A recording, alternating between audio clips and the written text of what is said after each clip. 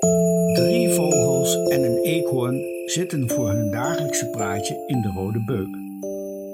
Heb je dat aanplakbiljet gezien? Vraagt de Vlaamse gaai bedrukt. Het bord aan de rand van ons bos? Vraagt de tortel. Ja. Wat staat er op dat ding? Wil de eekhoorn weten. Volgens mij, zucht de gaai, gaan ze de bomen in ons bos omhakken. Ik heb zo'n bord al eens gezien. Een maand later was zelfs het kleinste struikje foetsie. En mijn mooie dode bomen, schrikt de bonte specht, zullen ze die ook? Zeker weten, zegt de gaai, daar beginnen ze mee. De bonte specht vloekt. Hij roffelt woedend met zijn snavel tegen de stam van een oude den. Het slechte nieuws wordt razendsnel doorgekwetterd en verder gezoomd. De paniek in het bos is ontzettend groot, want het is lente. Alle dieren hebben jongen of broeden op hun eieren. Maar zelfs zonder de kleintjes wordt dit een ramp. Hier ligt het laatste stukje bos in de wijde omgeving. Het zieligste restje van wat een heus woud was. Enkele jaren geleden was de ellende al begonnen. Op een dag werd een piepklein stukje van het grote bos gekapt. Op de open plek die zo ontstond, bouwden 2 mensen een nest van steen. Rond dat nest zaaiden ze gras. Alleen maar gras. Niet om op te eten, zoals de dieren eerst dachten. Nee, ze reden er iedere week op met een lawaaierige machine. Rond dat grasveld planten die mensen allemaal dezelfde boompjes. Even hoog, even breed en kaarsrecht op een rij. De dieren in het bos vonden dat wel gek. Maar ja, andere dieren, andere gewoonten. En ach, dachten ze, er was nog plaats genoeg. 3 jaar later was bijna het hele bos platgelegd, verdeeld in rechthoekjes. Daarop werden precies dezelfde stenen nesten gebouwd. De vogels die nog in het miserige hoekje bos woonden wat overbleef, worden er somber van. Het is er zo lelijk geworden, zo lelijk dat ze van verdriet minder eieren leggen. De reeën en de vossen zijn verdwenen. De laatste fazant is opgegeten door de mensdieren. En ieder jaar als het herfst is, worden de mensen ook vreselijk kwaad. Op de vieze bladeren die van het bos in hun tuin waaien. Eigenlijk zijn die mensen altijd boos. In de lente omdat de vogels al zo vroeg in de ochtend zingen, in de zomer omdat dieren bessen en kersen ook lekker vinden, alleen in de winter niet. Dan zooien ze kruimels voor de vogels en de eekhoorns. Gekke beesten, die mensen. Maar waar moeten de dieren van het kleine bos nu nog een plek vinden? De boomvalk, de Vlaamse gaai en de oudste kraai zitten naast elkaar wijs te wezen. Misschien kunnen we de houthakkers met z'n allen aanvallen, stelt de boomvalk voor. We pikken hun ogen eruit, krast de kraai grimmig. Dan hakken ze ernaast, juicht de gaai. Boven de 3 wijze vogels hebben de eekhoorns hun hol. Mevrouw Eekhoorn klinkt bedenkelijk. Tss, tss. Veel hersens hebben jullie niet in dat kleine vogelkopje, spot ze. De mensen die de bomen omhakken komen met machines die door de bomen gaan, zoals jullie snavels door een malse worm. En ze hebben ook van die pangdinges. Geweren, verbetert de gaai haar. Geweren, juist. Daarmee knallen ze alles neer wat hun in de weg loopt of fladdert. Weet je niks beters? Vraagt de boomvalk.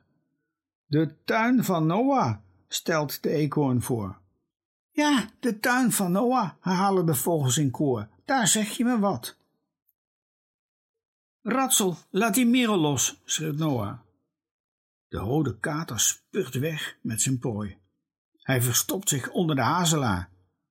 Vader merel slaat alarm. Zodra Ratsel onder de struik vandaan komt, scheert de zwarte merel rakelings over zijn kop. Noah grijpt de kater bij zijn nekvel. Ratsel laat het mierenjong vallen. Het is dood. Noah schudt de kat hard door elkaar. Je bent stout, snikt hij. De eekhoorn, de boomvalk, de gaai en de kraai zitten in het topje van een berk. In de tuin van Noah. Verhuizen naar de tuin van Noah, vraagt de kraai. Heb je die rode kater al eens bekeken? Nou, beter vind je niet in de buurt, houdt de eekhoorn vol. Het is de enige tuin waar veel bomen en struiken staan. We lusten toch ook eieren en jonge malse beeltjes, likkebaard de kraai. Alleen als we honger hebben, protesteert de valk, of om onze jongen eten te geven. Die kat jaagt voor zijn lol, voegt de Vlaamse gaai eraan toe. Noah houdt nog altijd het dode mereljong in zijn handen. Zijn opa komt erbij staan. Katten zijn roofdieren, Noah, legt hij uit. Radsel krijgt kattenbrokken, protesteert Noah, en room en restjes van de kip. Wel, Noah, lacht opa, kippen zijn ook geen planten, hoor.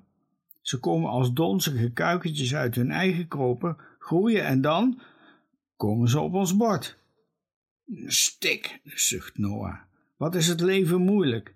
Zullen we de merel begraven, opa? Dat doen ze. Ze leggen een zware steen op het graf.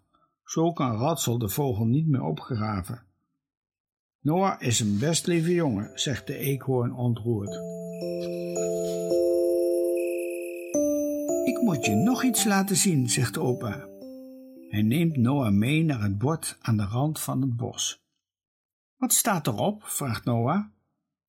Dat hier gebouwd gaat worden, antwoordt opa. Dat bos moet weg. Noah wordt heel bleek. Dit is zijn speelplek, zijn kijk- en denkplek. Het is lente, hakkelt hij. De bunzing heeft jongen, de eekhoorns ook. De nesten met eieren zullen op de grond vallen. Opa, alle planten en dieren verdwijnen dan zomaar. Ik wou dat ik het kon veranderen, zegt opa zacht. En hij legt zijn arm om Noah's schouder, omdat hij zo verdrietig is. De hele nacht ligt Noah te woelen. Hij droomt van bulldozers en kettingzagen, van eieren die verpletterd worden onder vallende takken, van dieren die rennen voor hun leven. Hij probeert de mannen met hun zagen tegen te houden, maar ze worden vreselijk boos. Ze rijden met bulldozers achter hem aan, opeens schiet hij overeind. Hij is kletternat van het zweet. Ik moet de dieren helpen, hijgt Noah. Hij gaat voor het raam zitten en hij wacht tot de zon de tuin weer licht maakt. Net genoeg om te kunnen zien. Dan sluipt hij de trap af, maakt de deur zachtjes open en hij loopt de tuin in naar het tuinhok. Om 6:15 trekt Noah's vader slaperig de gordijnen open. Nee, gilt hij. Noah's moeder schrikt zich rot. Ze komt ook voor het raam staan. Dat kan niet waar zijn, jammert ze. Mijn rozenperkje, mijn gezon, huilt Noah's vader. Noah staat midden in de tuin met een spade. Hij veegt enkele zweetdruppels van zijn voorhoofd en hij gaat weer aan de slag. Hij graaft een diepe kuil. Een radsel vindt het een enig spel. Hij graaft met zijn voorpoten overal kleine gaten in het mulle zand. Moeder roept, wat doe je daar? Ik maak een vijver, zegt Noah. Dan hebben de dieren drinken. Zijn ouders snappen er niks van. Ze hollen boos de tuin in. Noah, maak die put weer dicht. Dat kan niet, zegt Noah. Ik moet de dieren redden. Wat een herrie zo vroeg in de ochtend, bromt opa. Hij heeft zijn streepjespyjama nog aan. Als hij de kuil ziet, snapt hij meteen wat er aan de hand is. Noah is heel verdrietig omdat het bos weg moet, legt hij uit. De vogels zitten met eieren, de eekhoorns met jongen. De dieren hebben alleen nog onze tuin, snikt Noah. De vader van Noah krabt in zijn haar. Je kunt niet alle beestjes een nieuw huis geven, waarschuwt hij. Als ze ons met vogelnestjes over straat zien lopen, zucht Noah's moeder, verklaren de buren ons voor gek. Dat doen ze toch al, grinnikt opa. Als we niks doen, houdt Noah vol, gaan de dieren allemaal dood. Noah pakt de schop en schaaft koppig verder. Zijn vader loopt naar de telefoon en hij belt naar het werk. Vandaag kan ik niet komen, zegt hij tegen zijn baas. En morgen ook niet. Ik moet mijn zoon helpen om de dieren van het bos te redden. De spert heeft alles gehoord. Hij vliegt meteen naar zijn lievelingsboom. Hij roffelt met zijn snavel tegen de boom en geeft zijn boodschap door. Naar de tuin van Noah, naar de tuin van Noah, naar de tuin van Noah. Moeder eekhoorn knikt en kijkt tevreden. Zie je wel, zegt ze, Noah houdt van ons. De familie spitsmuis arriveert als eerste. Ze zoeken zich meteen een plekje in de klimop. Maar pas op voor de rode kater, waarschuwt mama spitsmuis haar kleintjes.